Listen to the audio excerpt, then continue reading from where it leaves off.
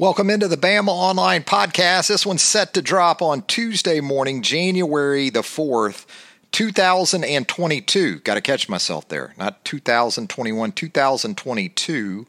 Travis Reier with you, senior analyst for BamaOnline.com. We got a lot to get into on the podcast today. You're going to have some Alabama football talk. Obviously, as the Crimson Tide Cotton Bowl Classic champs one more time, set to take on the Georgia Bulldogs in a rematch of the SEC championship game. That game coming up next Monday night at Lucas Oil Stadium in Indianapolis, Indiana. Highs for next Monday in Indy set to be right around 27 degrees. So bundle up if you're making the trip. We'll talk about that a little bit later in the program as well. I'm going to get into some Under Armour All-America game talk with you. Watch some of that over the weekend. Had some thoughts on the Alabama signees that took part in the All-Star game down in Orlando. We'll also give you some Alabama-Florida men's basketball talk as the Crimson Tide and Gators set to get together at Exactech. It'll always be the O-Dome to me down in Gainesville, but these days it's known as Exactech Arena in Gainesville, Florida. That game, a 6 p.m. Central tip-off Wednesday evening, will air on ESPN2, so we'll get into some of that as well. It's a real newsy Monday we're coming off of. I understand with the transfer portal and coaching news and all those things, probably not a huge surprise, but you did hear from Nick Saban and Kirby Smart, the two head coaches for next Monday night's championship game on Monday. A couple players from the Alabama side of things. You had Will Anderson and also Brian Robinson as your most valuable players for Alabama in that win over Cincinnati at Jerry World last Friday on New Year's Eve. Offensive line injuries for Alabama, a big part of the storyline in their early ramp-up for this championship game. Chris Owens, you saw, went out late with a lower extremity injury in the win over the Bearcats. Emil Ekiyor went out fairly early. I believe it was late in the first quarter that Emil was sidelined by apparently a shoulder injury, as it was reported by Nick Saban post-game. So Emil Ekiyor, Chris Owens, Nick Saban was asked about both players on Monday. Didn't really have an update because Alabama was just getting the practice week or preparation for Georgia underway. We'll know more about that as we move throughout the week. And, of course, no media viewings these days, thanks to the COVID. So the BamaOnline.com staff, Charlie Potter, not able to get out there and maybe check some things out along that Alabama offensive line. You even had some coaching news related to Alabama on Monday with the carousel at the assistant level. Jay Valai linked with a potential landing spot on Brent Venables, still forming staff out at Oklahoma. Jay Valai, of course, coaches the cornerbacks for Alabama. He's only been here for a season, but he's a Texas guy. And OU undoubtedly looking to beef up its staff in terms of recruiting the neighboring Lone Star State. And I understand Alabama is very important. Texas very important for Alabama as well. But you have to recruit Texas well if you're Oklahoma. You have to. It's a non-negotiable at OU. So, if the value, if Valai does move on after the season, might be a good bet for his successor to have Texas ties when you talk about next guy up, perhaps at the cornerback spot there at Alabama. Of course, you got two secondary coaches, so it could be maybe you give Charles Kelly all the secondary. You got some flexibility in terms of how you go about that if it comes down to it. Just get through the little game Alabama has next Monday night, right? Also, Oklahoma and Alabama related in that Todd Bates to Oklahoma, the former defensive end at Alabama, a longtime member of Dabo Swinney's once locked-in staff there at Clemson. Dabo taking some lefts and rights with his coaching staff. Now, of course, if you're Dabo Swinney, you want to see assistant coaches go on to head coaching jobs. That's been the case for three of his assistants over the last couple of years. But this is at the assistant level, and I think it will involve a move up in title. I believe it's a co-defensive coordinator title that Bates could be looking at, and I'm sure there's a nice chunk of change that comes with that. But Dabo finding himself in Nick Saban's shoes a little bit here. Because, again, that had been considered to be a strength of Dabo Swinney's staff, the continuity and those guys all staying together. And boy, over the last season and a half or so, that has come apart a little bit for Dabo Swinney. And speaking of Nick Saban's shoes, it was 15 years ago on Monday that Nick Saban touched the ground. His shoes touched the ground at Tuscaloosa Regional Airport. I thought it might end up being a local holiday in the Tuscaloosa area, but I think city and county offices were actually open on Monday. So it hasn't happened as of yet. You look, not just a generational hire when you talk about Nick Saban in Alabama. You're talking about a hire for all time, a historic hire with Alabama set to play for a national championship for the 9th time in 13 years under Nick Saban and the 6th out of its last 7 years for the Crimson Tide. I've gotten this far. I didn't even ask you people, you folks, you good folks. Did you do a New Year's resolution?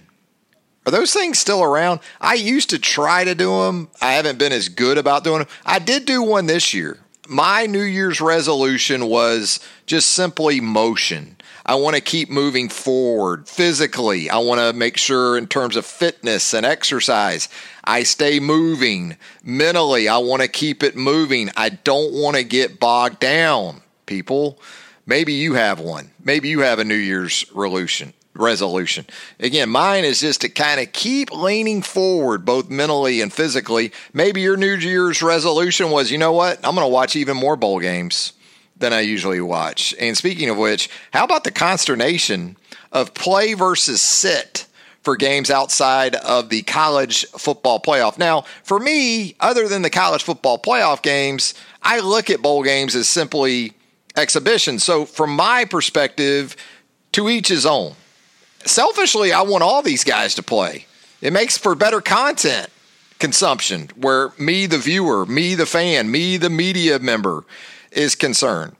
And I get for certain programs and players, they're far more defining some of these bowl games in terms of historical perspective for some programs than they are, say, for an Alabama. Alabama winning the Citrus Bowl a couple of years ago, that didn't make a ripple in terms of Alabama's history. But for, say, Ole Miss in the Sugar Bowl, that's a huge deal. And if you're Matt Corral and you've kind of led that charge to that point, I could see where you would want to play in that game. Same for Oklahoma State. Did you hear Mike Gundy after Oklahoma State beat Notre Dame? He called the Fiesta Bowl win over the Irish the biggest win in program history. Now, here's what I think about at least a little bit of that, for being honest about the mullet. And it looks like he doesn't even really have the mullet anymore, from what I could tell the other day. Mike Gundy might have been taking a little bit of a dig at the rival Oklahoma Sooners. Maybe a little bit of a middle finger for Mike Gundy to an OU program and an OU athletic department that is moving on to the Southeastern Conference. Did you pick up some of that maybe? Did you think that was maybe part of what went into Mike Gundy's comments that the win over the Notre Dame Fighting Irish in the Fiesta Bowl was the biggest win in program history? Yeah, that's kind of way I took some of that. And again, I think Matt Corral, unfortunately, goes out with the injury. Fortunately, doesn't look like it's severe, doesn't look like it's going to impact his draft status in any way. I think he wanted to be a part of this historic moment for a program like Ole Miss. Now, I also think Matt Corral isn't a top 5 pick for the 2022 NFL draft. So from that standpoint, I also think playing made a lot of sense for him. Even Sam Howell, the quarterback at North Carolina. Sam Howell announced after Carolina lost to Carolina, North Carolina lost to South Carolina in the Duke's Mayo Bowl, that he was headed to the NFL draft, but he still played in a bowl game, the status of the one in Charlotte. And I think he's in a similar boat as Matt Corral in terms of he's not a slam dunk first rounder for next April. And if you're not one of those guys, you probably need to make all the statements you can in your college career before you make that jump. So, and of course, it looks like my Jags will once again have the number 1 pick, and there won't be a quarterback to drive up trade value for them because they've already got their quarterback in Trevor Lawrence. Trevor took it on the chin Sunday from Mac Jones and the New England Patriots, didn't he? So, the Jags, unlike a year ago where there was a lot of value in that first pick because they needed their franchise quarterback and they still believe they've got him in Trevor Lawrence. This year, without that type of quarterback in this draft, and there isn't that kind of quarterback. I was talking with a NFL front office member here in the last week or so, and his point was the problem for the Jags is that Bryce Young isn't in this draft. So the Jags don't need a quarterback, so they would obviously be more than willing to trade back for a very nice bounty. But there's really not that player. There's not that player, it doesn't appear right now, to drive up that value for April. I mean, your first pick in the 2022 NFL draft might be more along the lines of a guy you take, say, 6th overall in a lot of other drafts. Kayvon Thibodeau, really? Aiden Hutchinson, hey, he's on a milk carton after the performance against Georgia in the Orange Bowl. I'll tell you somebody who could benefit from all this, though, especially with a strong performance on Monday night in Indianapolis, Evan Neal. Assuming Evan Neal does make that jump, he's been in sort of that top 3, top 4, top 5 neighborhood. A team like the Jaguars, they're going to need a tackle. They need a left tackle. I know they took a left tackle in the draft last year out of Stanford, and he started in place of Cam Robinson at New England on Sunday, but there's no guarantees with that situation. Evan Neal might end up benefiting big time from that uncertainty as far as the top of the draft is concerned. But anyway, here's the way I think we should view non-college football playoff games. Look at them as if they're kind of like spring games if spring games involve 2 teams instead of 1. In other words, if teams could play other teams for their spring games, that's kind of what non-CFP bowl games would be. Kind of like Baylor Ole Miss was. Those type of games. And you get about the same number of practices leading up to a bowl game as you get in spring practice, right? Leading up to your spring games. And based on the attendance of some of these bowl games, you could basically let people in for nothing either way, it looks like. Boy, some rough attendance numbers when you look around some of the bowl games this offseason. And I'm not anti-bowl guy either. I love it. And look at the television ratings. That's why these games exist to begin with. You don't even need to talk about attendance numbers because the ESPN ratings continue to do extremely well. And that's why these games are here. And, here's the reality from the player's perspective, though. Where the NFL is concerned, there is probably a pool of 15 to 20 players who really have a decision to make about play or opt out. For others, with an emphasis on underclassmen who have that decision to make, it's going to be similar to the decision to stay in school or declare for the draft to begin with. In other words, some guys are going to take the advice of those around them, and probably more often than not, it's not going to be the most prudent advice that they follow. And that's all of this is before we get into the transfer portal and its impact. Guys missing games because they've already made their moves to their next stops. And so, you look at the cornerback situation, even for a college football playoff team like Alabama. Marcus Banks opted out before the end of the regular season. And now you see Alabama playing a good bit with its 3rd and 4th corner against Cincinnati with Kyrie Jackson stepping up and doing some good things. Now, perhaps the decision had already been made to go with Kool-Aid McKinstry in the case of Alabama and maybe to move on up Kyrie Jackson at that point when Marcus Banks made that decision to move on. And he has ultimately landed, it appears, at Mississippi State.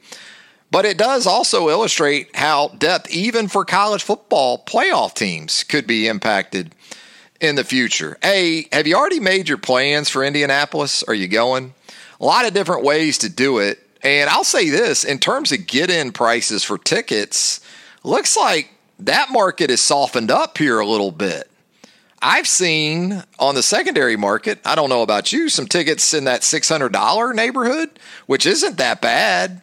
I got to think weather in Indianapolis, and also you've got COVID concerns with this spike of Omicron here in the last month or so. But get-in prices in Indy looking to be right now, and we're about a week out still, under $600. And getting into Indianapolis, not all that difficult. I know a lot of folks I've heard from said, man, these flights into Indianapolis are insane if you have to fly. The good thing for both Georgia and Alabama, those fan bases, is that it's very drivable.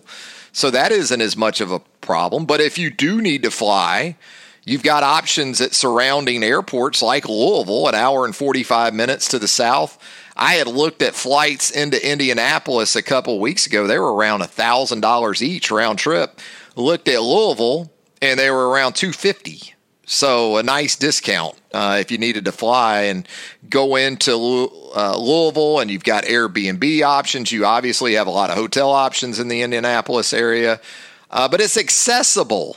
I don't think the weather, I don't think you're going to want to go to the Indianapolis Zoo or anything while you're in Indy, but chilly game day forecasted. But of course, you're going to be playing indoors for that one. Hey, wanted to get into something here on the podcast with Alabama Cincinnati. Probably won't spend too much time on it because we did this with instant analysis immediately following last Friday's game with the Bearcats, but thought we'd sort of run through this thing positionally real quick, just kind of get a second view, kind of at second glance, the performance against Cincinnati. We'll start at quarterback with Bryce Young, and I did a grades piece on this Saturday that you can still find at BamaOnline.com. And for Bryce, it wasn't the prolific outing that we've grown accustomed to. Now, some of that was by design. Obviously, when Alabama comes out and runs the football like it did to start that game,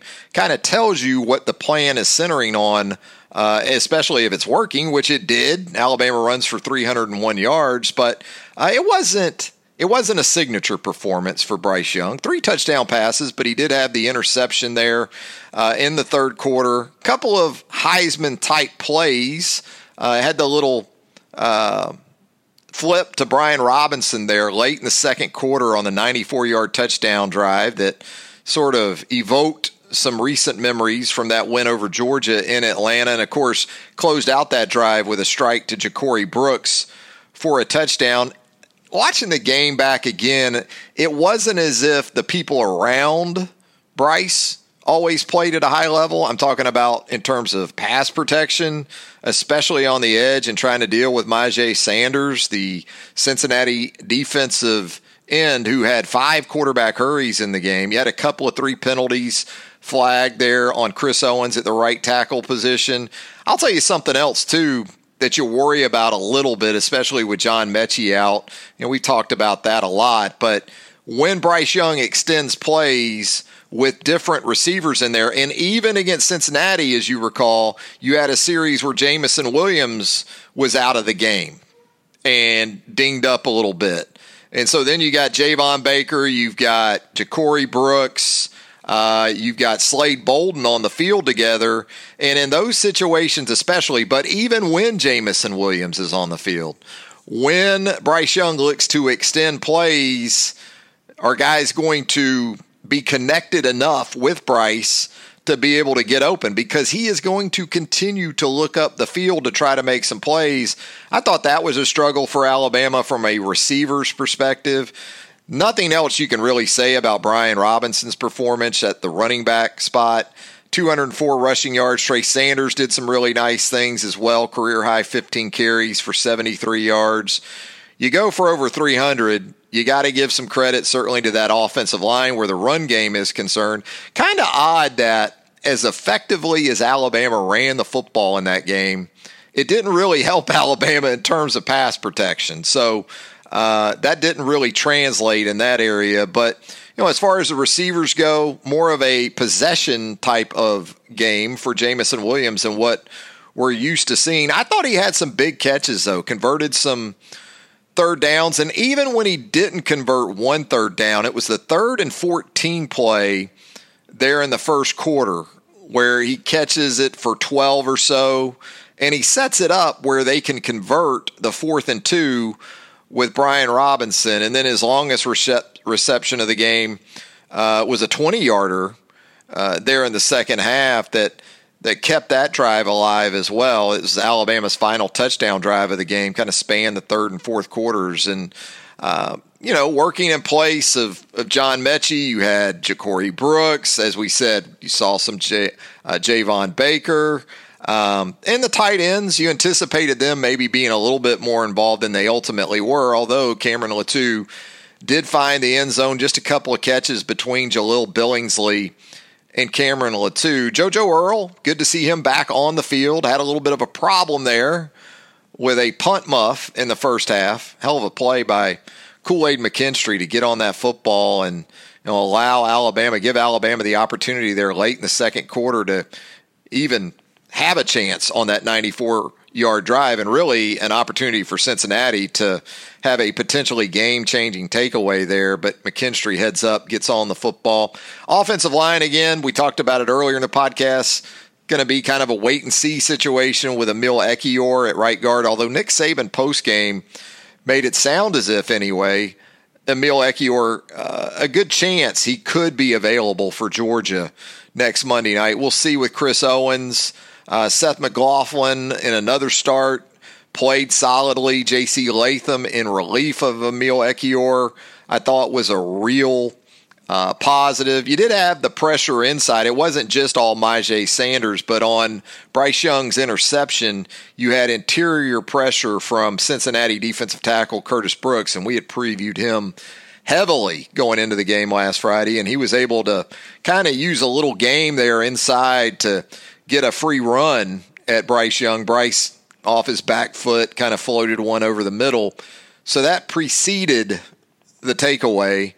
And then when Chris Owens went out late, it was actually Amari Kite that checked in there at right tackle. So even from a depth perspective, there were a couple things that were, pretty revealing, I thought. Good to see J.C. Latham at the end of his freshman year, obviously advancing and developing to the point where they feel good enough about him in a big spot like that, even if it is guard, because I know a lot of folks are still thinking tackle for J.C. Latham, but just to be able to get into that mix, because we've seen young guys that came to Alabama as tackles, like Alex Leatherwood, like Jedrick Wills, that have worked inside, like Evan Neal, initially before moving outside. On the defensive side of the ball, it was another 2-sack performance from Will Anderson, but I thought a couple of guys really maybe undervalued in terms of how good they were in the game against Cincinnati. Phidarian Mathis being one of those. And then I would also say Brian Branch. And those guys, Phidarian with a couple of tackles for loss, including a sack, couple of pass breakups, really doing a good job getting his hands in the passing lanes. The front keyed a lot of Alabama's success against the run. I thought DJ Dale early in the game with a sack in the second quarter was big. It kind of got things going from a pass rush perspective. And then, of course, Alabama closed out that first half after the poor kickoff and the return by UC with a couple of sacks from its edge guys, Will Anderson and Dallas Turner. So linebackers I thought were fine. Henry To'oTo'o, Christian Harris. To'oTo'o, again, with one of the more undervalued plays of the game there in the first quarter when he breaks up a pass that looked like it was headed to Alec Pierce for Cincinnati and a touchdown because he had gotten separation against Kool-Aid on that little inside route. But To'oTo'o gets his hands into the passing lane and breaks that up. And then in the secondary, that's going to be an ongoing storyline throughout the week, no doubt about it. You did see Jalen Armour-Davis start at the one corner opposite of Kool-Aid McKinstry, but Jalen looked to be still not quite himself. He missed a tackle there early in the game that led to an explosive play. And then you saw Kyrie Jackson rotate in, and sort of those three guys as the game moved along. And, I still think safety play and the play of Brian Branch at the star position is right where you want it to be for this time of year. And I think also in terms of, the kind of opponent you have up next, because Georgia certainly likes to attack the middle of the field. And I think even after the interception issues that that Stetson Bennett has had really in both of his starts against Alabama, one last year and then one in Atlanta. I think Georgia's still going to go there, still going to go to the middle of the field, still going to try to attack Brian Branch with Brock Bowers. And as much as anything from that first game, I think tackling just needs to be better.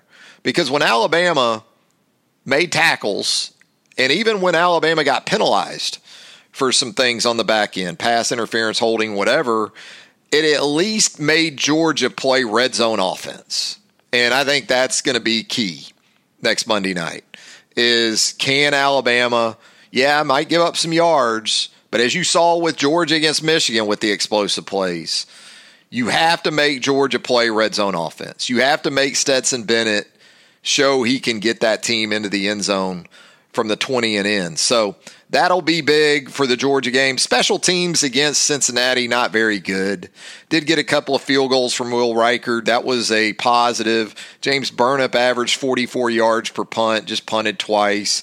McKinstry's fumble recovery of Earl's muff was very big there in the second quarter. And I thought once Slade Bolden sort of took that over, ball security was a positive.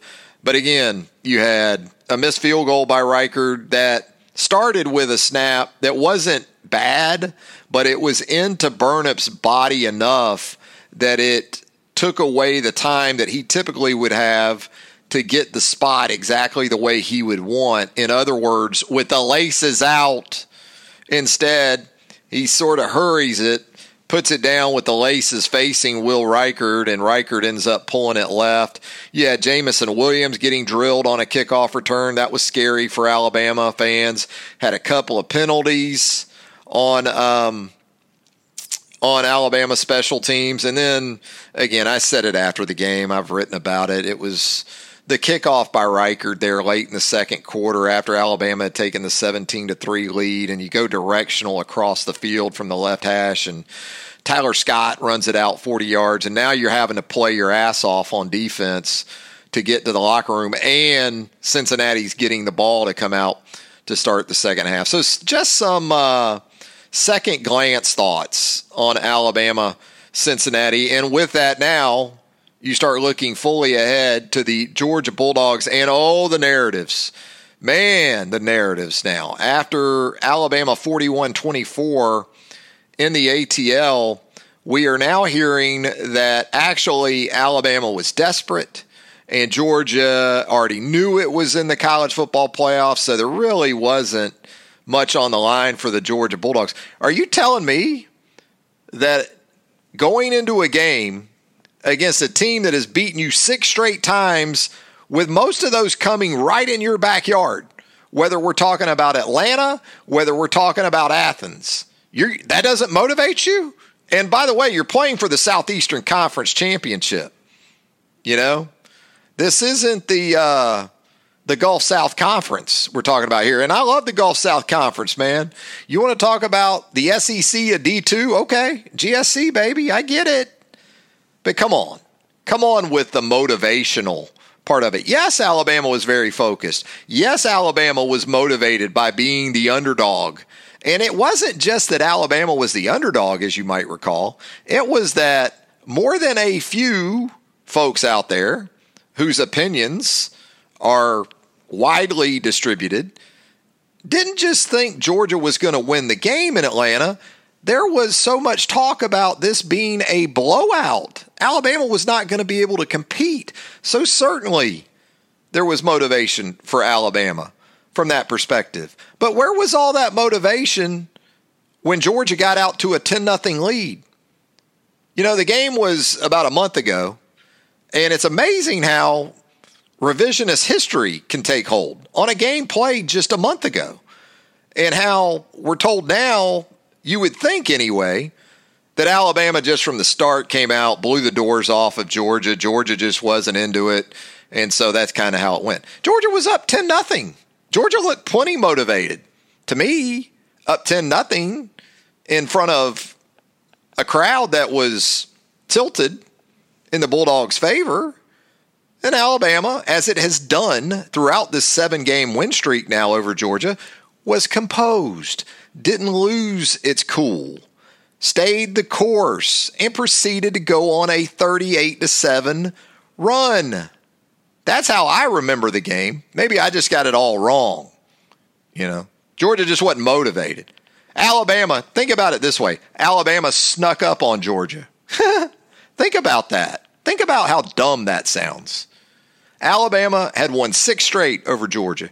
Alabama is the premier program in college football. You're playing for the SEC championship. You're playing for a perfect season if you're Georgia. And you just couldn't find the gas? Come on.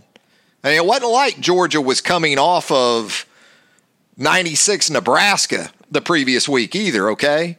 Alabama was coming off a triple overtime game against Auburn on the road.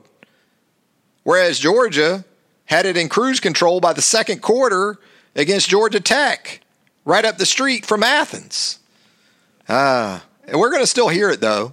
We're going to still hear it. Here's something else to consider, too. And I've said this on multiple occasions. I said it last year after the debacle defensively in Oxford. Alabama won that game, 63-48 against Ole Miss? And all the Alabama fans, because Georgia was up next. And it's just, this is going to be, and my whole thing in the lead up to that Georgia game was different week, different style of play. And Georgia offensively ain't Ole Miss or Jeff Lebby or Lane Kiffin. There's not going to be tempo. There's not going to be that type of stuff that you get from Lane Kiffin and specifically Jeff Lebby. And sure enough, Alabama looked like a different defense because styles make fights. And stylistically, Alabama's built in a way where it can play either way. It can play wide open if you want to, but it is very comfortable in playing a style of game that really Georgia has to play. Georgia is not at a point yet as a program where it can do it either way like Alabama can. Not against a team like Alabama anyway. And so it starts with the Alabama offensive line and that Georgia front seven. Georgia's pass rush is going to have to be a lot better this time around. And we can talk about Mechie, and I'm on that side of it with John Mechie's absence being critical for Alabama. But if Georgia doesn't get more pass rush this time around, yeah, Ja'Cory Brooks can get open against this Georgia secondary. Trayshawn Holden, Javon Baker, they can all get open. This isn't Georgia secondary even from a year ago, as we saw the first time around. Slade Bolden can get open against this secondary. The tight ends can get open. So that's where it's going to start as much as anything. And I think Alabama defensively is built in a way and playing in a way right now where it matches up pretty well with Georgia. And I'm talking about specifically the safety and sub-package guys. DeMarco Hellams, Jordan Battle, both had huge games against Georgia in round one. They're going to need to do it again. Brian Branch, I thought, played well. I know you look at Brock Bowers' numbers from that game, you go, man, he lit people up. Well, yeah, Brock Bowers had a hell of a game, but it wasn't easy. If you saw Brock Bowers coming off the field there in the fourth quarter after his drop on fourth down, that dude had been through it. They made Brock Bowers earn it, and he did. Give him all the credit in the world. But can Georgia on the outside hurt Alabama? And I'm talking about those corners, McKinstry. I'm talking about Jackson. I'm talking about perhaps Armour Davis. George Pickens. Is he going to run more than one or two routes in this game? Maybe he will. Ladd McConkey, speed guy, can get deep against man coverage, especially if you get him against a slot corner. Jermaine Burton, you saw it against Michigan. He can hit you for some explosives.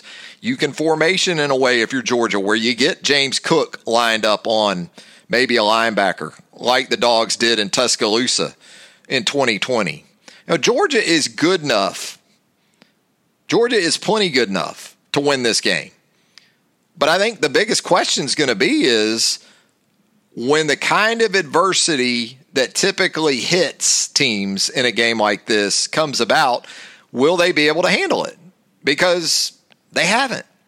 As much as anything in this 7-game losing streak to Alabama, the last 4 games in this series, Georgia's led. And I want to say in each of those games, Georgia has led by double figures. Go back to the 2012 game in the SEC championship in Atlanta. Same type of thing. And Alabama didn't freak. Alabama didn't lose its composure.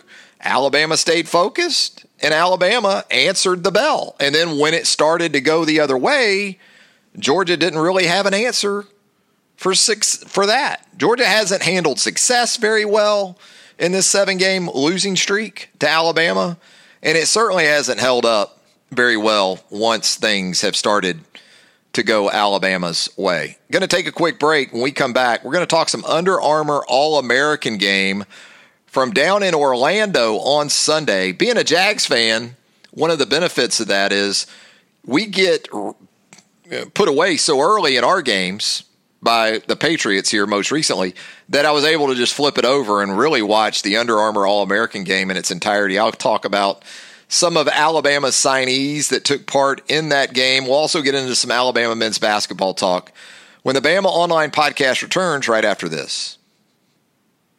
Hey, I've told you several times now, Home Field Apparel, you need to get there. You need to get there ASAP if you haven't already. You probably already have. And if you have, undoubtedly, you have taken advantage of that first-time purchase code of BAMA247. If you haven't, that first purchase at Home Field Apparel, when you get to checkout, you're going to put in BAMA247. You're going to get 15% off that first order. And, man, all the gear is just so great, so fun. You know, a lot of times with gear, you go to the stadium, you go to the sports bar, you go to the tailgate, and you look around and there's like 7 people with maybe the same hoodie on or maybe the same T-shirt or the same sweatshirt. Not so much when you deal with Home Field Apparel. Very unique Alabama gear, great variety of designs where the angry elephant, the angry Big Al, the fun Big Al, you're going to find all of that at Home Field Apparel. Go to homefieldapparel.com right now. Check out all the great gear. It is supremely constructed, the gear, the clothing. It is comfortable stuff. You're going to love it. Home Field Apparel, 15% off that first purchase at homefieldapparel.com when you enter BAMA247 at checkout. Back with more of the Bama Online podcast on a Tuesday, January the 4th, 2022. Said we'd get into some of the Under Armour All-American game from over the weekend. You know, big week down there for Tyler Booker, the 4-star offensive lineman from IMG, signed with the Crimson Tide a couple of weeks ago. And, you know, watching Tyler Booker's high school tape, pretty much all of it at tackle down there at IMG. And I thought he was a really solid tackle, but I really like Tyler Booker on Sunday working at the guard position for Team Icons, working at left guard. And he saw some of Walter Nolan, the number 1 defensive line prospect, maybe the number 1 overall prospect for the class of 2022, more than held his own. He can play tackle. He can play guard. I think he's still better suited for either guard or right tackle. He showed you some power in the game on Sunday, 4th and 1 play there in the first quarter, and he helps pave the way for a conversion there. And again, some of his best work came against Walter Nolan.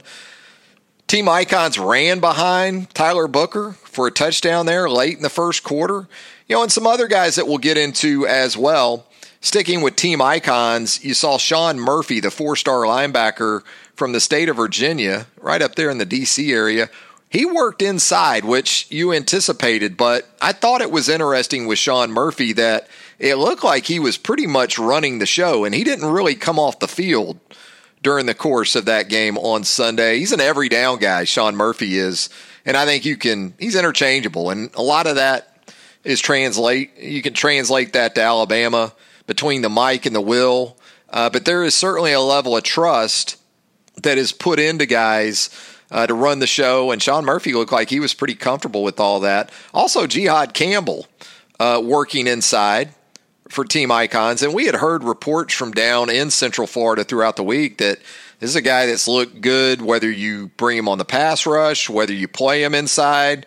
he's got that size at 6'3" or so and 215 pounds. It's easy to envision him as a cross trainer at Alabama, a guy that where you need him most, that's where you stick him.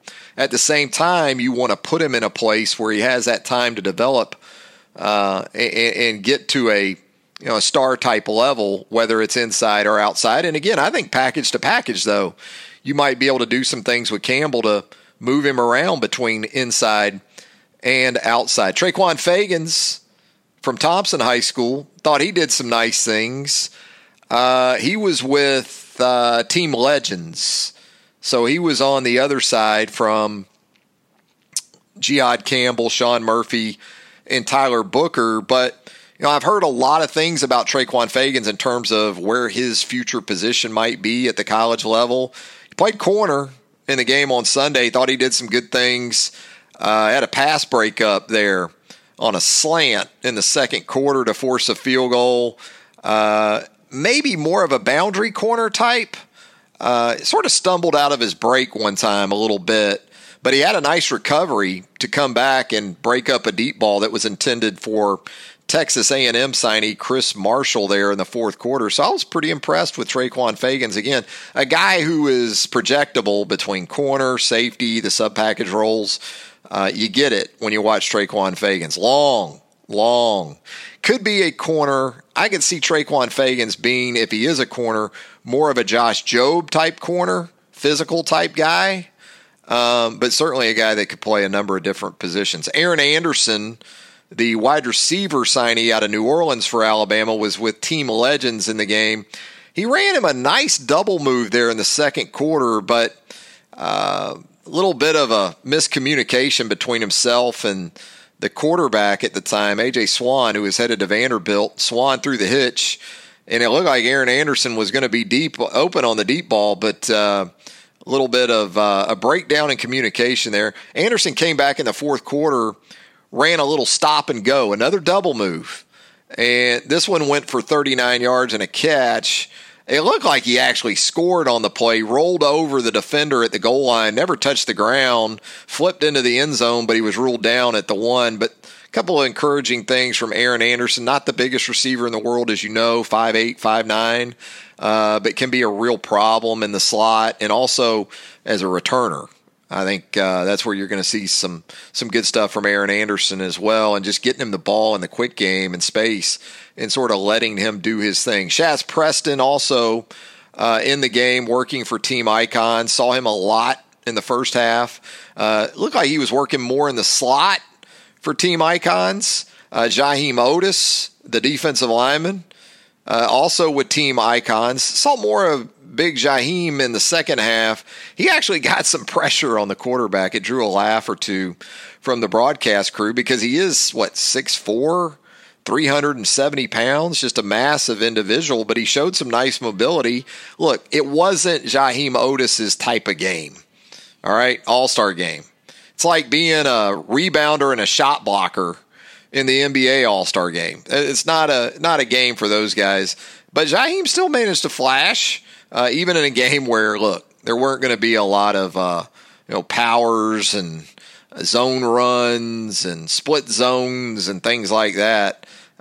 Saw some decent things from Jaheim Otis. Also, Jeremiah Alexander, the five-star edge from Thompson High School. He was with Team Legends. Fourth quarter, he helped out on a tackle for loss on Georgia running back signee Bronson Robinson. So a little bit of production from Jeremiah Alexander. And then Emmanuel Henderson, I wanted to note too, the athlete signee from down in South Alabama. And Emmanuel showed some nice bursts there in the fourth quarter. Didn't really see him before that all that much, but in the fourth quarter, 20-yard run on a little bit of a delay play there, and that speed showed up, the big playability. Again, different kind of build maybe for an Alabama back in that 6'1", 180, 185-pound range, long, lean right now. That'll certainly change as he gets more involved with Dr. Matt Ray and David Ballou and the nutrition staff. His body will take on a little bit of a different look as well without losing speed, perhaps gaining it. So that was some good stuff, and now you're going to have the All-American Bowl coming up in San Antonio this weekend, you'll see a lot of coverage from 24/7 Sports. Ty Simpson, the Alabama quarterback signee, you're going to see, along with some other guys, Isaiah Bond, the four-star athlete out of Buford High School over in the Atlanta area. So you're going to want to stay tuned to BamaOnline.com for that coverage of the All-American Bowl in San Antonio coming up here in the next few days. Hey, as we get out of here, I wanted to hit on some Alabama men's basketball as well. Men's hoops was off over the weekend. Of course, a thrilling come-from-behind win over Tennessee midweek last week. The Crimson Tide down 6 with about 6 to go, gets it done. Up next, the Florida Gators on Wednesday night, 6 p.m. Central, ESPN2. A chance for a 2-0 week on the road if Alabama can take care of business first and foremost at Florida Wednesday, because on Saturday you're looking at Missouri. Missouri, one of the worst teams in the Southeastern Conference this season. So those would be golden to get a couple of road wins perhaps this week. And yeah, unfortunately, you've had pauses across college basketball with the COVID wreaking havoc on the schedule. Now, the last we spoke, we weren't really able to talk much about that win over Tennessee. We previewed it a pretty good bit, but hard fought 73-68 win. Again, down 6 with 6 to go. Collective effort down the stretch. The stars came out late for Alabama. Keon Ellis, Javon Quinterly, Jaden Shackelford. You got a big 3 from Keon Ellis to sort of start that thing as far as the comeback is concerned. And then Gary with a big offensive board and a putback. That really helped Alabama get to a position of being able to overtake a Vols team that was playing without a couple of its best players. Shackelford with a big 3, and then a 2, and then Keon hits the big 3 to make it 70-68 Alabama. And how about Noah Gurley, man? Came off the bench for a 20-10. Nate Oates kind of called a shot with Noah Gurley before that Tennessee game. Said, look, I really believe Noah Gurley's about to find his game and really get going once SEC play starts. And it absolutely went that way for Noah Gurley in Alabama in that win over Tennessee. And again, so Florida up next. This is a Florida team. Man, you talk about transfer heavy. You talk about the transfer portal. The top 7 players in Florida's rotation are all transfers, 4-year transfers, not junior college transfers. Top 7 guys in points and minutes, all transfers. Myron Jones, you might recall, if you're Alabama-based. Myron Jones is a Penn State transfer who actually played high school basketball in the Birmingham area at Huffman before moving to the state of Georgia for his senior year. And Myron Jones, actually, he was in COVID protocol for Florida's final pre-conference game. Florida won handily over Stony Brook before the Christmas holiday. The Gators were set to come back, open SEC play at Ole Miss, but following Jones's situation, the program went on pause. So the Rebels, instead of hosting Florida, Florida will now host Alabama for the Gators SEC opener on Wednesday night. Now, both these teams, Alabama and Florida, like to get up the three-point shot. Alabama averaging just under 30 three-point attempts per game. The Gators checking in at around 25 threes attempted per contest. I think you're going to see Florida want to get Alabama into a situation of having to make contested twos with Colin Castleton, the post at 6'11" for Florida, one of those transfers from Michigan. Colin Castleton on the back end of that defense defending the rim for the Gators. Castleton will present the type of challenge that Alabama thought it was going to get from John Fulkerson midweek from the Vols. Fulkerson, of course, along with Kennedy Chandler, both those guys were out for the matchup with the Crimson Tide at Coleman Coliseum. Castleton's averaging close to a double-double per game, 14.8 points, 9.3 rebounds. He has 5 double-doubles in 12 starts this season. He's also blocked shots, 3 or more blocked shots in 5 games this season. So a guy to keep an eye on for sure. He had a pretty good game in Tuscaloosa last year, although James Rojas came off the bench to really help out Alabama in terms of the backboards and just the paint in general. Of course, Alabama doesn't have that luxury this time around. James Rojas coming back still from the injury he sustained back in the preseason. Bench points in last year's meeting in Tuscaloosa was a real thing. Alabama got 36 points from Rojas. Alex Reese also helping out. And then Keon Ellis in his role a year ago, coming off the bench for the most part, was a part of that as Alabama outscored Florida's reserves by 10 in an 86-71 win over the Gators. Now, look, Exactech, the O-Dome, whatever you refer to it as these days down in Gainesville, been a little bit of a house of horrors from time to time. Well, a good bit of the time, as I recall it anyway, where Alabama making a visit down to UF is concerned. Just 2 years ago, first season under Nate Oates, you probably have tried to forget that game. The Crimson Tide with a 5-point lead on the road with 29 seconds left and couldn't get home. Go on to lose to the Gators in that one, the last trip to UF, 104-98 in double overtime. We're not going to spend a lot of time on that. We're going to keep it positive as much as possible. In fact, we're going to wrap it up for a Tuesday edition of the Bama Online Podcast. We thank you once again for joining us here on the podcast. We certainly hope you'll continue to hang out with us there at BamaOnline.com, the Roundtable, the premium message board of choice for Alabama Crimson Tide fans around the globe. Hey, if you haven't already, how about a subscription to this here podcast? Simple, easy as a click or two. And if you'd leave us a rating and a review while you're there, we would greatly appreciate that. Anywhere you find podcasts, anywhere you consume podcasts, you're going to find the Bama Online Podcast. Thanks again for joining us here on the show. Take care, and we'll talk to you again real soon. Okay, picture this. It's Friday afternoon when a thought hits you. I can waste another weekend doing the same old whatever, or I can conquer it.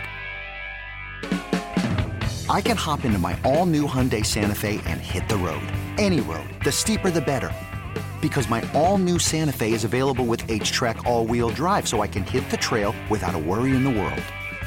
Heck, with 3 rows and best-in-class rear cargo space, I can pack the whole family in with all our gear. We've got available dual wireless charging for our phones, so we'll never lose touch with civilization, and we won't lose touch with the primordial power of Mother Earth. So which is it? Waste the weekend or do something a little more epic and conquer it in the all-new Hyundai Santa Fe. Visit HyundaiUSA.com or call 562-314-4603 for more details. Hyundai, there's joy in every journey.